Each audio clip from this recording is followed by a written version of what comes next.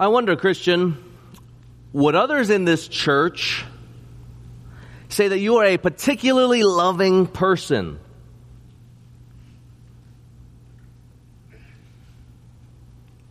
And I don't mean loving others in the church in the way that you think they should be loved.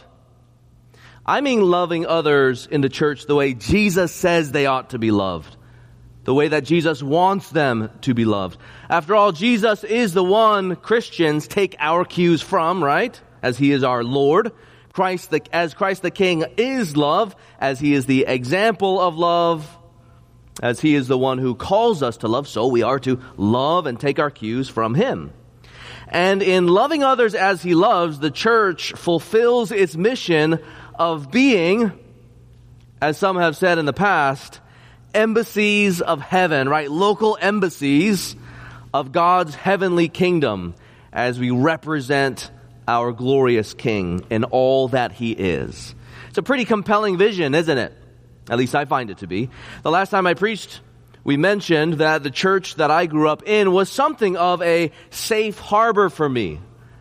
Given the difficulty out there, I found actually the church that I grew up in to be something of a safe harbor. It was an embassy of God's heavenly kingdom represented to me. And so I found the godly in the church to be a huge encouragement to me. And there I'm thinking of the former senior pastor who was my discipler. He was, and others were, an extension of God's love. And I was a recipient of God's love through him, through Pastor William Ng. Through the church, or though the church certainly had our own struggles, and I contributed to some of those struggles, by God's grace, we were doing better than the world, right? And in that, in of itself, is a really good thing. Well, friends, this morning we continue to look at what it means to be a loving church. In our previous message in 1 Peter, I invite you to turn to the book with me now.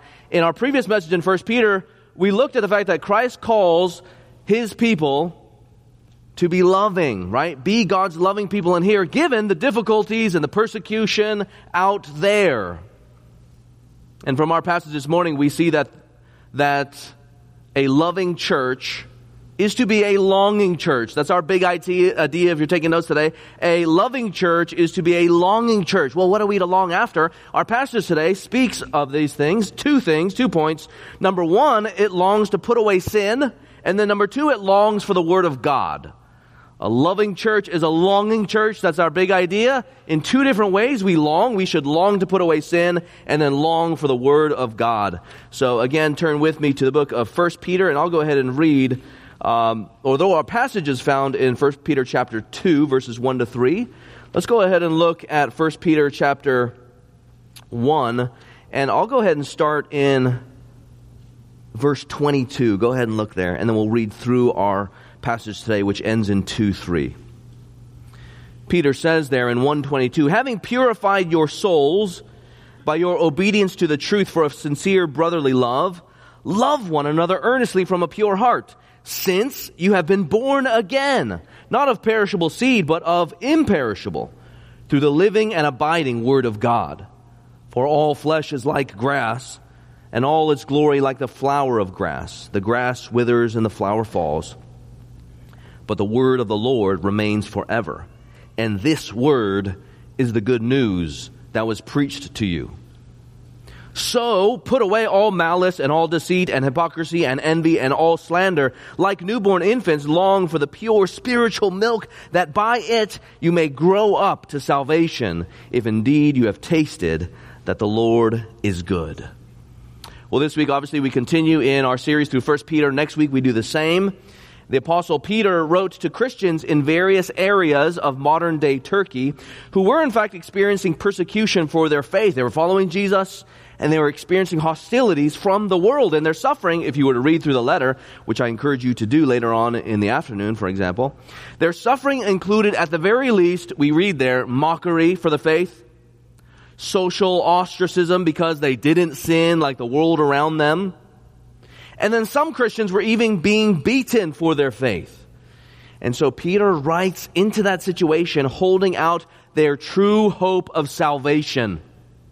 regardless of what society was giving to them, and regardless of the persecution under Nero that would eventually come, sort of empire-wide persecution, regardless of those things, they had a true and living hope in Christ, their living Savior, and all of the benefits that came through salvation in Jesus. Forgiveness of their sins, salvation of their souls, an eternal inheritance that is imperishable, undefiled, and unfading. So whatever difficulty they might experience from the world, they knew, or they were to know, and we are to know today, that our true King and Shepherd is protecting us now and all the way till the end.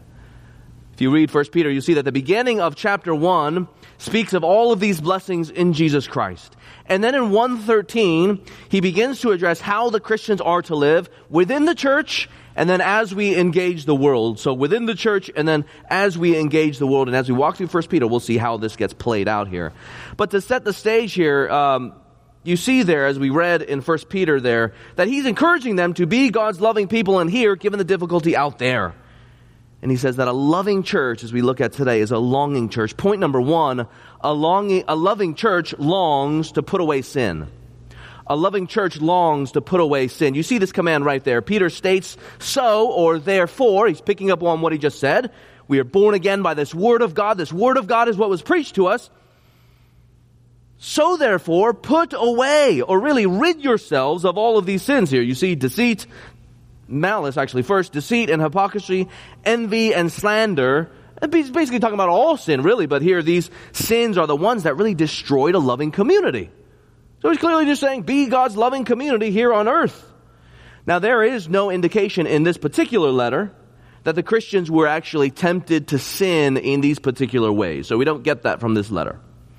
But it's pretty clear as to why Peter would actually tell us as Christians to put away these sins in order to be a loving church, right? Christians are the people of God in this world by His grace. And frankly, in His kingdom, these sins and other sins simply don't line up with who Christ is, His character, as well as His kingdom and the constitution or the charter of His kingdom. These things simply just, they don't fit. And so as we live for Christ, we and they were to put these things away. And instead, what are we to do? We're supposed to cultivate these family relationships that we get to experience here as we are bound together by the blood of Jesus and by Jesus' own Spirit.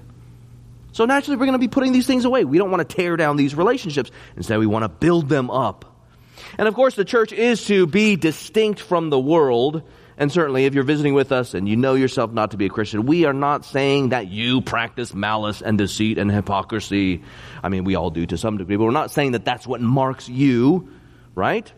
Where he's just saying, look, we ought to be distinct from the world. In general, the world, given the sin that's out in the world, practices these things in general, just as we formerly did and used to as well. But as God is building His people, we are, Peter says there, if you look there in 1:15 and 16, we are to be holy as God is holy, or set apart. So we as His people are to be set apart. And so in our holiness even, Christian, in your holiness even, in your love of God that drives your holiness, we represent the holiness and love of our Savior. Just like an ambassador, for example, represents his or her country, so the Christian, so you Christian, and us as a church, as Evergreen, we represent Christ and His kingdom to the entire watching world. Let me ask you, what good would the church be if we looked just like the world and acted just like the world? What good would we be? What would our testimony of Jesus Christ be if we freely practice these types of sins and other sins? Imagine, right? Let's just look at some biblical definitions here. You think about malice. There, it could be evil in general or just ill will towards one another. You could think of deceit and hypocrisy. These are closely related, these two. I mean, just imagine the hypocrite who works so hard at making sure people think of her or him in a particular way, but really he does that in order to get what he wants. He's putting up a front in order to really get what he wants. He's a manipulator. She's a manipulator. Think of envy. Instead of wanting the best for others, you hope for their downfall to your own advancement. Think about slander. Think about any talk that seeks to maliciously belittle people in the eyes of others. Think about gossip that you've heard recently. What good would our testimony be if the church looked just like the world? And friends, for those of you who became Christians later on, or maybe you even grew up in the church, right? You know what this is like as you're evaluating the witness of any particular church. Maybe you're checking out a church, etc. Or maybe you've been a Christian and you're watching, you're observing and learning and drawing conclusions about who these Christians really are. Imagine, again, if the church was freely practicing these things and just simply looked like the world. They might look over there and say, what good is your Jesus if you Christians are living the same as those others in the world?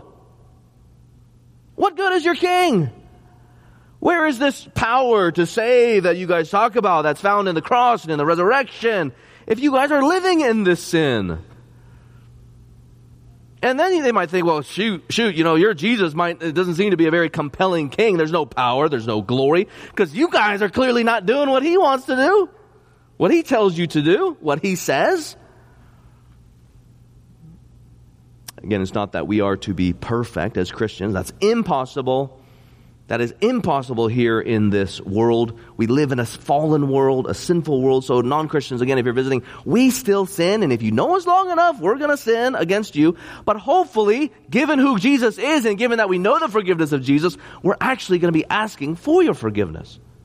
We're actually going to be wanting to repent of our sins and turn to Christ despite our sin.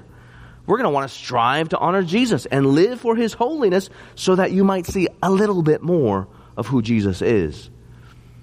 And yes, even though that picture and that display of God's glory, that projection of who Christ is in all of his beauty, though it might be dim, we hope that you guys would be realizing something.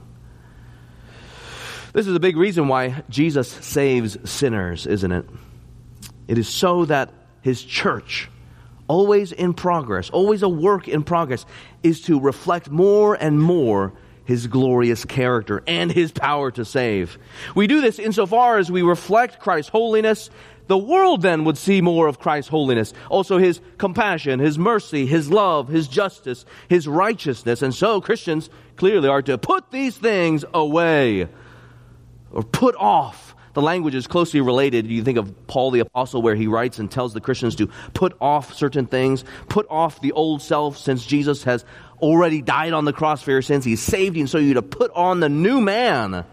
And as Christians, those who have been regenerated or born again by the Spirit, we then can put on the new man. Live in different ways than we used to. Grow in doing these things. And so we are to put these sins away. Christians, we too are to put these things away. We are to destroy all things that destroy Christian love. We are to go against and put them away, all those things that mar the name of Jesus, these sins and so much more. Now, let me just say,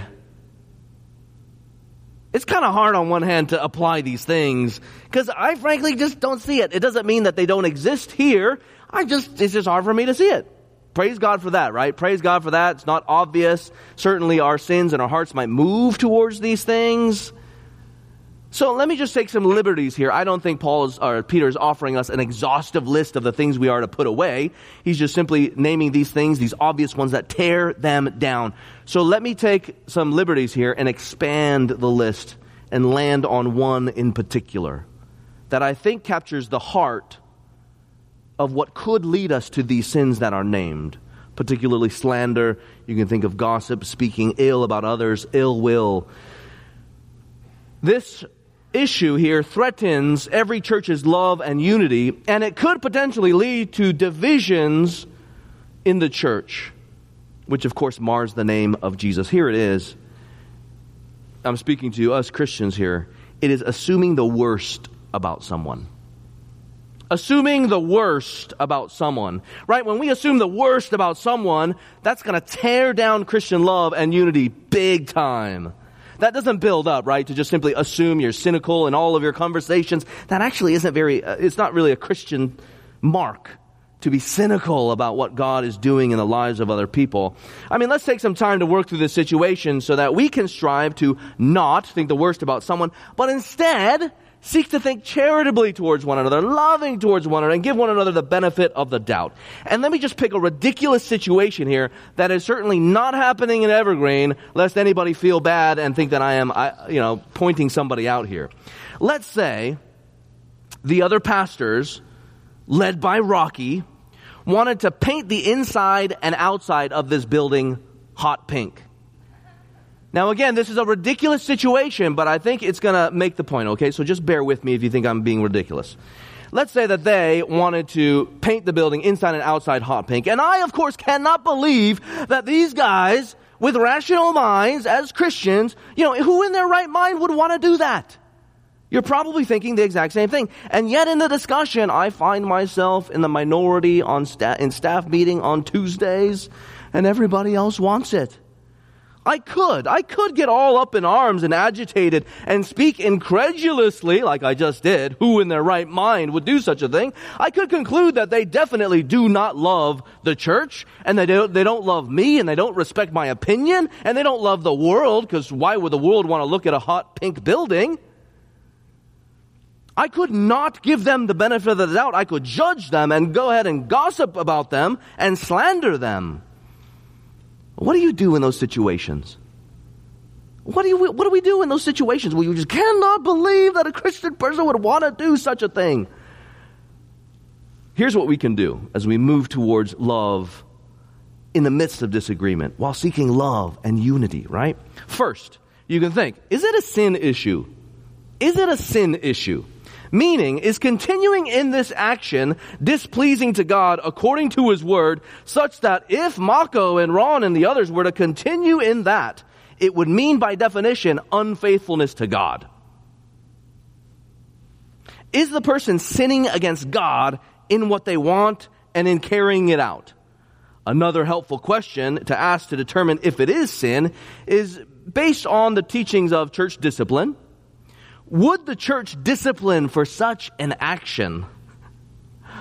I hope you guys all know the answer. Is it a disciplinable offense? Is it a sin issue to paint this building inside and outside hot pink? The answer is simply no, it is not. Okay, well, if it isn't a sin issue, as we have just concluded based on God's Word, we just said that, Ron could be faithful and still have those desires and still go ahead and do it. It is true. It is not a sin issue. Then you think, okay, well, what is it then? If it's not a sin issue, then the question is, well, what is it? Second, it then becomes a wisdom prudence issue. Is it a sin issue? If the answer is no, then it becomes a wisdom prudence issue. Now, if it is a sin issue, okay, well, then we got to go to the Word and see what does God's Word actually have to say, and then we got to wrestle with the text and then figure out how to apply it. And on and on. And if it is a sin issue, then we need to ask them to repent based on the teaching of God's Word. But if it isn't, it's just simply a wisdom prudence issue. And you guys might know it as I literally was walking through this situation. Like, how would I feel if the guys wanted to paint the building pink? My temptation still, though, is to react and respond as if it is a sin issue. It is impossible to be a Christian and love God and do that. Then you got to think, really? Really? Am I going to go down that route? It is really impossible. It's not within the realm of possibility under humanity, given different personalities and given people's convictions and given people's desires, that it is impossible to follow Jesus faithfully and still do that? Well, friends, if you find yourself still responding in that way, ask yourself, how is it possible that one could think it is wise to do that particular thing, to go in that direction? You want to seek to be empathetic, right? If there is a disagreement within the church, you want to seek to be empathetic, right? You want to be charitable. You want to be loving and think about, okay, in the realm of possibility, under this big grand earth where there's billions and billions of people, is it within the realm of possibility of wisdom that is a good thing to do in that person's mind? In that person's mind. What are their reasons for why that person thinks that it is wise? You want to try to be empathetic. That is what we all should be aiming to do. And as we put forward our case, right, as we're making our case, we're having regular discussion. We want to make sure that we give the best arguments from the implications of Scripture, as well as from general reason, as well as from considering our context. And then we're simply just going to move forward. But I don't need to get up in arms with supposed righteous indignation to somebody who disagrees over a non-sin issue. In fact, for me to respond in such a way is actually, believe it or not, it is actually to be a bully. It's actually to be a bully, right? Because that's not an issue of righteousness versus unrighteousness. It's not an issue of faithfulness to Jesus versus unfaithfulness to Jesus. It is a wisdom, prudence issue. Third thing that we can do, since we have decided that it's not a sin issue, but a wisdom issue, what can we do to continue moving forward in Christian love and Christian unity, even though we disagree? We already said that, we can try and seek to be empathetic, try and understand the other person's reasoning with charity and love. But here's what we can do further. We can lean into everything that we agree on. Isn't that encouraging? We can lean into the fact that, hey, we still believe that Jesus is truly God and truly man. We still believe in the gospel of grace. We still believe that one is saved not by grace not by works, but by grace through faith in Christ's work alone.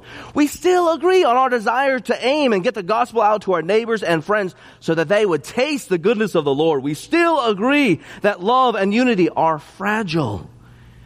And so we ought to labor with great energy to love one another.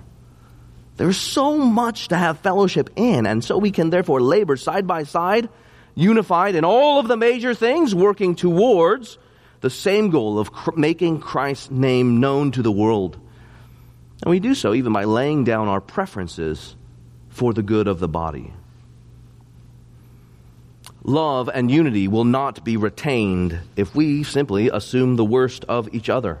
It lacks Christian love. Instead of that, we want to give grace. We want to think the best of each other. We want to give each other the benefit of the doubt. Love, again, is a very fragile thing. And it is only the humble, sacrificial love of Jesus that can cover over all of those potential cracks and fissures that might threaten a church. As Peter later says in 1 Peter 4:8, he says, love, he's thinking Christian love, having received the forgiveness of sin and acknowledged and known and embraced the love of Jesus, only that love can cover a multitude of sins. Even. It can even cover over a little bit of weirdness and a few quirks here. Because if we all know ourselves well enough, we're all a little weird and we're all a little quirky. So thank God for the love of Christ. This is how we can put away some of these sins listed here and the attitudes actually that give birth to these sins. It is by looking to Jesus Christ, looking to God in Christ, who has covered the gaps in Jesus. Christ has crossed a real divide in order to save us. That is how much He loves us. That is how humble His love is. That is how He lays down His preferences of the glories of heaven and steps off His divine throne in order to rescue sinners. That is Christ, our example. The definition of Christ-like love. You see the humility of Christ. It was sinners that He came to save, His own who had rebelled against Him, and yet He moved towards us for all of our benefit. Great benefit. If you know, let's say, a little relational tiff with your loved one who's in the bed, and maybe they've done something, or maybe I did something, and you know that you don't want to turn around, you don't want to face that person because, this person doesn't put away their socks every single night, which is what I don't do. And you know this person's just doing this thing over and over and over again. It's not even a sin issue. You're just irritated. How many of us would be like, babe, I just love you. And no matter what you do, I'm here to work it out. I'm going to die sacrificially for you. No matter if you leave your socks out every single day of the night for the rest of our lives, I'm for you. How many of us would do that? And that's over a silly little thing like socks. Think about the love of Jesus Christ. The Bible says that sinners are hostile to God, born in sin. We actually sin against Him. The Bible says that God created us to be in a relationship with Him, perfect in love, no sin, but yet we sinned against Him. We would not want to live under His rule and His reign and His love. Instead, we want to do what we want to do. And that, friends, by definition, is sin. Casting off God to go and do what we want. And the Bible says that we all have earned for ourselves just condemnation because we have rejected the King. As one says, we have dethroned God, the de-godding of God, all on account of our own pride. We'd rather live according to the way that we wanted to live. Now God in all of his righteousness had every right to just judge us immediately, right there, right then. But what does he do? He had already a plan that was hatched to save and move towards his rebels who were taking up arms against him. He himself moves forward and says, I am for you if you would repent of your sins and believe. And in his great love, the Bible says, great compassion and mercy, he sends his eternal Son, Christ, to take on flesh, even though where we had not lived according to his righteous laws, Christ lives righteously. Even though we had deserved judgment and death to bear the weight of the sins and the wrath of God upon ourselves, he sends Christ to do that for us. And on the cross, he dies, bearing the weight of sin, the wrath that his people deserve, so that what? So that we would taste the goodness of God in forgiveness of sins. Reconciliation with God, adoption into his family where we know him as Father, loving Father, where we begin to have new desires for him because of his Spirit. And so we are reconciled. We are made at one. That's what atonement means. At one meant being brought together at one with Christ the Holy. Amazing. This is all by God's grace, where we can know God now and be saved from our sin and have this fabulous, fantastic hope of an eternal inheritance that is found in Jesus Christ. And so knowing that love for ourselves, Christ moving towards us, then we are enabled. We have an example as well to love in those same ways. Whether we are putting away selfishness, self-advancement that leads to deceit and hypocrisy, whether we are seeking unity in wisdom, we have an example and we are empowered to love.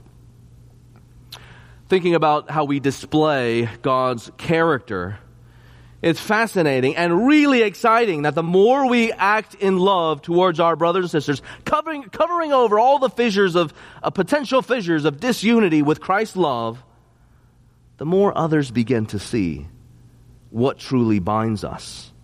They begin to know again for themselves, as they themselves maybe caused that fissure. Or we who have caused the fissure, we ask for forgiveness, and so they share the love of Christ with us. The more evidence people begin to see that, yeah, these people are bound together by this Jesus. That is phenomenal. Whoa, tell me more about this Jesus. Or they say, thank you for showing me more about your Jesus. You see, friends, how Christ Jesus is the foundation for all of this. Christian morality finds its basis in Christ, who is the climax of God's love for us in salvation. Again, he is the definition of God's love. He is the great example of love, and he is the very one who empowers us to love based on his Spirit. That's why in the flow of our passage we have these ethical commands to first put off evil, right? You see that there very clearly. But then it's interesting, right? You see what he says next. This is the main thrust of this section, these 3 verses here. We are called then to long for the Word. That's really fascinating, right? We have these moral commands, or basically these commands. It's really a participle. If you love grammar, now you know that it's a participle when he says, put away those things.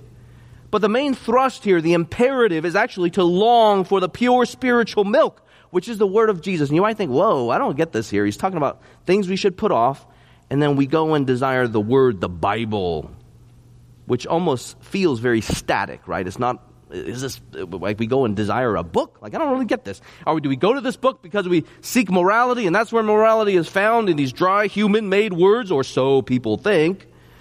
But let's continue here. The second point, a loving church longs for the Word of God. A loving church longs for the Word of God. Point number 1 was we long to put away sin. Now we long for the Word of God. Look at there, verse 2. Like newborn infants, long for the pure spiritual milk, that by it you may grow up to salvation, if indeed you have tasted that the Lord is good. The grammar is clear. What do we have here? We have a command, like newborn infants, long for the pure spiritual milk. We got the purpose. Why should they long? It is that by it, that is the pure spiritual milk, or the Word, you may grow up into salvation. And then you have the motivation. If indeed you have tasted that the Lord is good. Peter tells Christians there to long for the pure spiritual milk. This is the command. It is the Word of God. If you look there in the previous section, 22 to 25, you see there verse 23. of chapter 1. Go ahead and look there. The living and abiding Word of God, that's what he's talking about. That gives us the new birth, gives us life spiritually. Verse 25, the Word of the Lord abides forever, and this Word is the good news or the gospel that was preached to you. Note that the Word is the thing that gave life, and the Word is the thing that continues to sustain us as we feed on it. Just as milk is foundational for a baby's life, so the Word is foundational for the Christian's life. Peter here, he uses this metaphor. If you're familiar with your Bibles, you know that this metaphor comes up elsewhere. Peter here actually uses this metaphor differently than Paul and other authors in Scripture do. Paul and others use the metaphor of milk as something that the Christian starts off with, right? And then what they're supposed to do is they're supposed to move on from it and go on to something like meat. So in those contexts, many of them, he's like rebuking the church because they're stuck in elementary things, and then they're supposed to move on. But that's not the way Peter used the word in this phrase here. He's simply saying, look, as newborn babies live and are sustained by milk, Christians, you guys do the same with God's word. And so we are to long for it. The pure or untainted milk. You can think of false teachers who teach very tainted doctrine, like name it and claim it. God just wants you to be rich, manifest, your reality, all the things you want. Be little gods, speaking things into existence like money and health. That is a false gospel. That is very untainted milk. And then you got spiritual milk. So it's supposed to be pure. It is pure, and it is untainted. It's all of it is healthy and nourishing. You could also translate this word spiritual as reasonable or rational. Reasonable or rational. So basically, this Word of God is the thing that we as Christians are to live on and be sustained by. And that is how we grow up into salvation. Not earn salvation, but mature in salvation now as we have it by grace and as we long for it and enter into it into the future. He tells us to long for it. Okay, Christian, so if you know the sting of suffering for the faith, right? That's what was going on here. We often have a million things on your mind. Some of you guys come to church suffering with difficulty. You got a million things on your mind. You might be tempted to think, well, how am I going to care for my family if I lose my job? How am I going to pay for the bills? Worse yet, how am I going to lose my life? And now you're telling me to make sure you read the Bible? There's so many things on our minds right now that we are concerned about. Frankly, to some Christians, this encouragement might sound something of a chore. But it is so only if you think that the Christian faith is a bunch of to-dos where Christians are just supposed to be good and be moral with the ultimate goal of being religious, just going through the motions, just something we do as a cultural people here. But if you are visiting, know that that is not what Christianity is. Sure, I get it. We might be tempted to treat it that way, but that is not what it is most foundationally.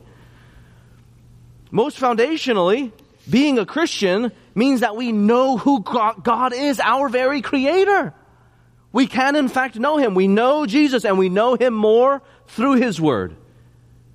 It's like, imagine, for myself, right? I have a box of letters that I have kept from friends and loved ones. And these letters go into this box, of course. And on occasion, I have been known to take them out and read them. Because it reminds me of my friendship with this person back then. I got some from Melanie. When I read those, it takes me back to maybe the early days of our relationship. And something in me gets sparked up. I remember of the ways in which I had known her then and the ways in which I had grown to know her now. And those things are close to my heart. I keep them and I read them. Maybe you do the same with emails or letters and things like this. The same thing goes with God. God Himself. Christians actually believe, if you're visiting with us again, Christians actually believe, this church actually believes that God revealed Himself in the Word of God, and He used human authors to convey His truth to us. Praise the Lord. He also revealed to us Himself in Christ. And the Word, all of the Word just testifies to Jesus Christ, who can in fact be known. And this is what we do here. We seek to know again. We seek to open it again. And remember, how is it that God came to know us? How is it that I came to know God? And how can I know Him more and more and more through the Word of God? That's why we read it. That's why some of us memorize it. That's why some of us meditate on the Word of God. It is definitely not dry morals, human-made. It is God-given, through which we come to know our Creator and know the way of salvation and know all of the benefits of salvation in Jesus Christ by the power of the Spirit. Imagine yourself here. Picture yourself. This is to illustrate the point here. Picture yourself getting a full-time job, thinking about things we read, right? Imagine yourself getting a full-time job, and your employer hands you a stack of papers explaining all of the health benefits you get. That's pretty exciting. If you are in desperate need of medical care, what kind of person would say, why would I bother looking at my policy and my coverage? I don't need to talk to anybody about it. Why do I need to get on the phone and talk to this person, that person, right? What would we think about this person who is in desperate need of medical care? Reading your policy, having somebody explain it to you, will inform you of all of the benefits you have. It'll actually help you understand what has been provided for you. It'll help you get what you need. It'll help you use what you have. And to a certain degree, depending on your medical insurance, you might get a degree of comfort and security and a way forward in difficulty. Friends, so it is, and so much more in an infinite sense with the Word of God. We're not talking about God's fallen or humanity's fallenness or health insurance fallenness. We're talking about God who never fails, and He conveys all of these blessings, all of the benefits through the Word of God. And so reading the Word here, it roots our hearts in the benefits of what it looks like to live underneath the Lord as those who have received His grace in Jesus. Friends, God has in fact spoken to us. He has recorded His acts in history that speak of His faithfulness. We have His words of instruction. He has given us a law that reveals His righteousness. He has given us promises. Those He has already fulfilled, and those we know He will fulfill because He is good and never fails. Friends, you realize that in the Word, the pure spiritual milk, these are words of comfort and love, and through them we come to know God and His character. And for Christians here, we are reminded, these Christians were reminded as well, that He is for us. And we encourage, therefore, to persevere in Him, even putting away all these sins that displease Him as we pursue Him. So when Peter calls Christians here to long for the Word, he's not telling us to pursue dry morality, dry, meaningless religiosity. He's calling us and inviting us to know more about who He is as a Savior who has gone to the death for His people so that people will be saved. Peter himself knows this, and he highlights it. Did you notice there in verse 3? Look there in verse 3, how he motivates us to long for the pure spiritual milk. You got the command, let's just review, right? We got the command, long for the pure spiritual milk. We got the purpose, that we might grow up into salvation, that we might reach it by God's grace, by perseverance, that we might hope in it all the more. That's what it means to grow up into salvation. Then we got the motivation, if indeed you have tasted that the Lord is good. I love that language. I love that language for all sorts of different reasons. You guys know that I like steak. I got 16 pounds of dry-aged ribeye in my refrigerator right now, and I know what it tastes like. And so I'm longing for the day when we crack it open, and I get to use my flamethrower once again and cook it up. I long for it. I know I'm anticipating it. It is ready. It's getting ready for us to eat it. If indeed you have tasted that the Lord is good. He wants us, right? We know. He's not saying whether or not you have. It's not a rebuke. He knows that we have, and so He's trying to cultivate us a remembrance, a taste for remembrance of what it's like to know the salvation of our good and gracious God. This here, tasted that the Lord is good. It's straight out of Psalm 34. It's straight out of Psalm 34, which is picked up and continued in the next section of 1 Peter, which we're going to look at next week. Listen to these verses, Psalm 34, 8 and 9. Oh, taste and see that the Lord is good. Blessed is the man who takes refuge in Him, not in himself, not in the world, but in God. This is King David, too, who took refuge in God in trouble. Psalm 34, the setting there is all about trouble, having spears thrown at his head multiple times, having his own people against him, and yet he knows, I have tasted that the Lord is good. Blessed is the man who takes refuge in Him, even with spears being launched at my head. You know how God's goodness is manifested? Listen. Psalm 34, verse 17, David says, when the righteous cry for help, the Lord hears and delivers them out of all their troubles. So to these Christians and to us, Peter is calling them to trust in God. He has delivered them already from the chains of sin, death, and Satan. And He will deliver them from society's persecution, no matter how bad. This is a call, friends, to feast on the dining table, at the dining table of God's goodness and faithfulness, His power and sovereignty, all of it wielded for you, Christian. The exercise of sovereignty in sending His Son to take on flesh. The exercise of power and dominion as He defeated sin, death, and Satan all on the cross, and 3 days later in the resurrection for you. And His steadfast love always standing at His place, interceding before us now, before the Father, into eternity for you. Have you tasted and seen that the Lord is good? Peter says, now return to eat again. Friends, do you believe that the Lord is faithful to deliver His people? You realize that for anyone to crave the Word, you have to have tasted, obviously, that the Lord is good or superior or better than anything else. Do you believe that the Lord's fountain of faithfulness is good? Or is it a little bitter? Because if it is a little bitter, I can understand why we might be a little hesitant to drink from that fountain. And frankly, you know the reason why many judge God to not be good in their wrong judgment.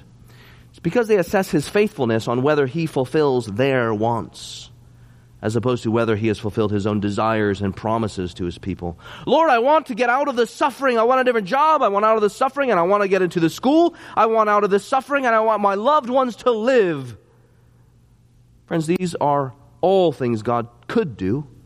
But regardless of what we may want, God's goodness is seen in His faithfulness to His own promises. He will, in fact, deliver all of us from suffering, the worst suffering possible, as we go into the grave. He will do that. But it is in His good timing. It's not immediate, but it is in His good timing. He will fulfill His promises. And so we do not do well to judge His goodness and faithfulness based on whether He fulfills our desires in our timing. That would just be bizarre. That frankly would just be bizarre. I mean, imagine the employee who works for the most amazing boss you could ever imagine, who says, look, every year I'm going to give you an awesome bonus, $100,000. And imagine every single year this boss is faithful to his word. If we worked for this boss, we would all think, dude, this guy is awesome, phenomenal. But how would you respond if your coworker 1 year comes to you and says, look, dude, this boss is horrible. He is not good. He is not faithful. I know we get $100,000 a year, but you know what he did? Last week, I asked him for $1 million, and he didn't give it to me. He only gave me $100,000. Why would we judge God to not be good based on whether He chooses to fulfill every single one of our desires? That, frankly, is the stuff of fairy tales and genies. That is also a silly example, along with my hot pink house example. But don't we oftentimes judge God's goodness based on whether or not He meets our preferences? When, in reality, His goodness has been so clearly displayed, ultimately displayed in providing us the greatest blessing of all, that is reconciliation with Him through Christ, in fulfilling all of His promises down into the past and into eternity. Friends, in Scripture we see that God is in fact good and always faithful to His promises. And the fact that we live, frankly, in a fallen and sinful world where there is suffering, even those things will not stop Him. Just think about how we see God's goodness in Scripture. When His created people committed treason against Him, well, again, what does He do? We saw earlier, He moves by His own initiative to pardon them. In relational language, when sinners betray Him, when they commit adultery against Him by worshiping or exalting other things above Him, He still pursues them and makes a covenant with them. He promises them, I will deliver you nevertheless, all according to His steadfast love and mercy. And then when sinners still refuse to keep their covenant promises, what does He do? He doesn't file for divorce, but He reaffirms His promises to them. And of course He would, because He is a God who keeps His promises. Think about Israel in the Old Testament. They continued sinning against God. They kept on abandoning Him. Ezekiel chapter 16, which I read with some guys yesterday, he describes it in this very graphic language. He calls Israel a whore, and Israel continued whoring themselves out to other nations, trusting in them and their gods. But what does He say He will do? In Ezekiel chapter 16, He says, nevertheless, I will atone for your sins according to my covenant promises. And though the people continued to wander away from Him, He then would change their hearts. He would give them a new heart and a new spirit that desires Him. These are in the prophecies of Ezekiel 36 and Jeremiah 31. And just as He promised, so He fulfilled these things in Christ. And for those of you who are Christians, we have His Spirit and we begin to desire Christian things. We begin to desire God and to honor Him.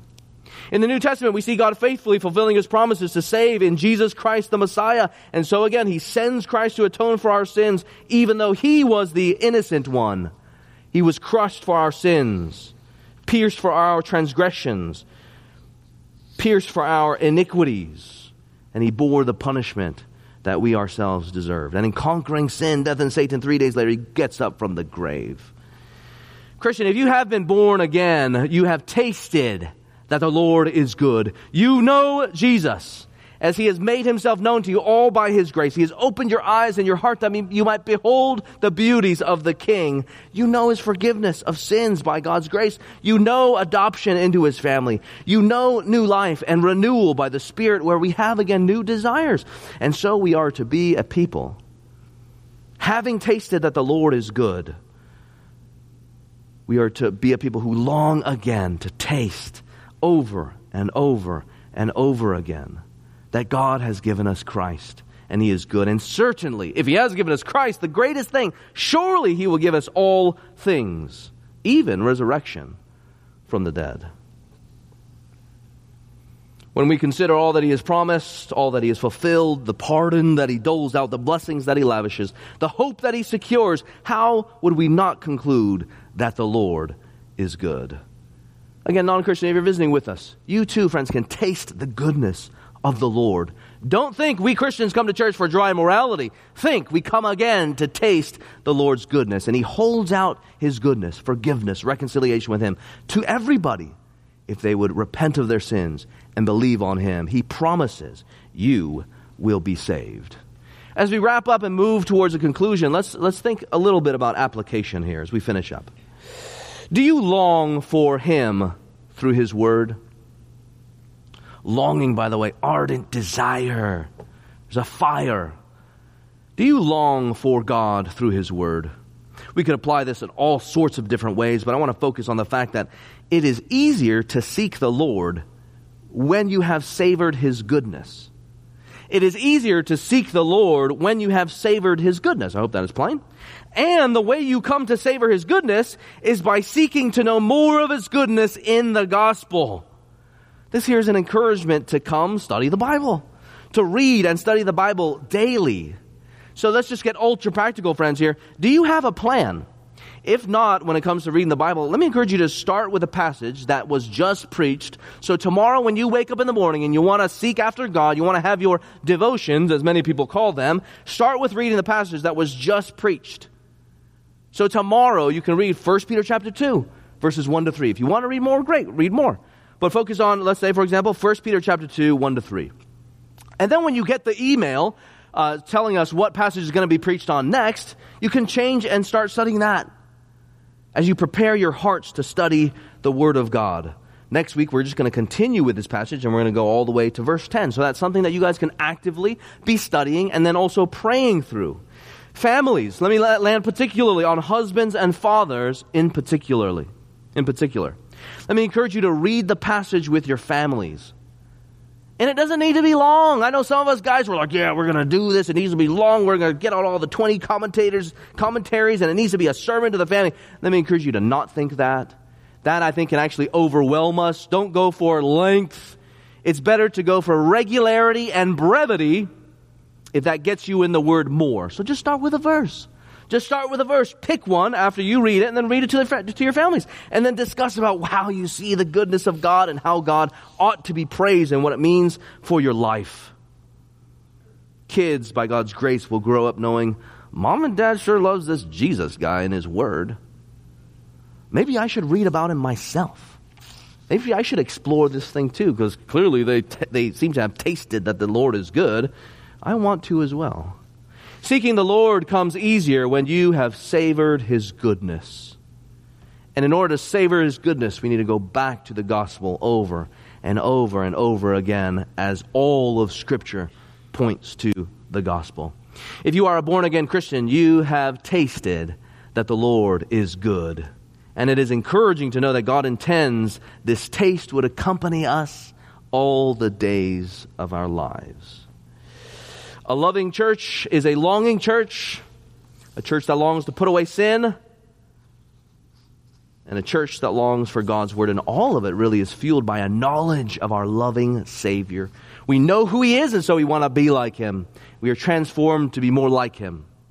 How do we know this Savior? We know Him through the Word of God. He is our King. And as a church, we are His embassy, earthly embassy, as we represent His heavenly kingdom. Let's pray together.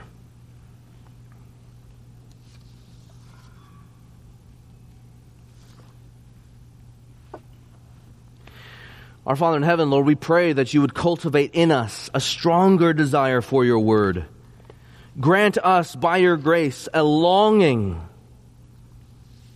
for Your wisdom, for more of You, for knowing You, to be found in You, that we might throw ourselves into the Word of God. Help us even now reflect on all the things we could long for and sinfully long for, and help us, Lord, divert our attention and our hearts to You, as we know that You are all that we have and certainly all that we need. We pray, Lord, that for us we would be known for being a holy church, not a Pharisaical pride church that is holy so that we might lord it over others or feel good about ourselves, but that we might be holy because You are beautiful and You are working in us Your very own character. We pray that in doing so, the world would see us, though we are not perfect, we would see that they would see us as being changed, and that they would be curious and simply ask us, why is it that we do what we do? Lord, we pray that You would be rooting our hearts in the gospel, so that You would give us strength and that we would know Your grace as we seek to live out our lives as Christians. Help us long for the word that we might know You more. Help us taste again that You, in fact, are good. In Your name we pray. Amen.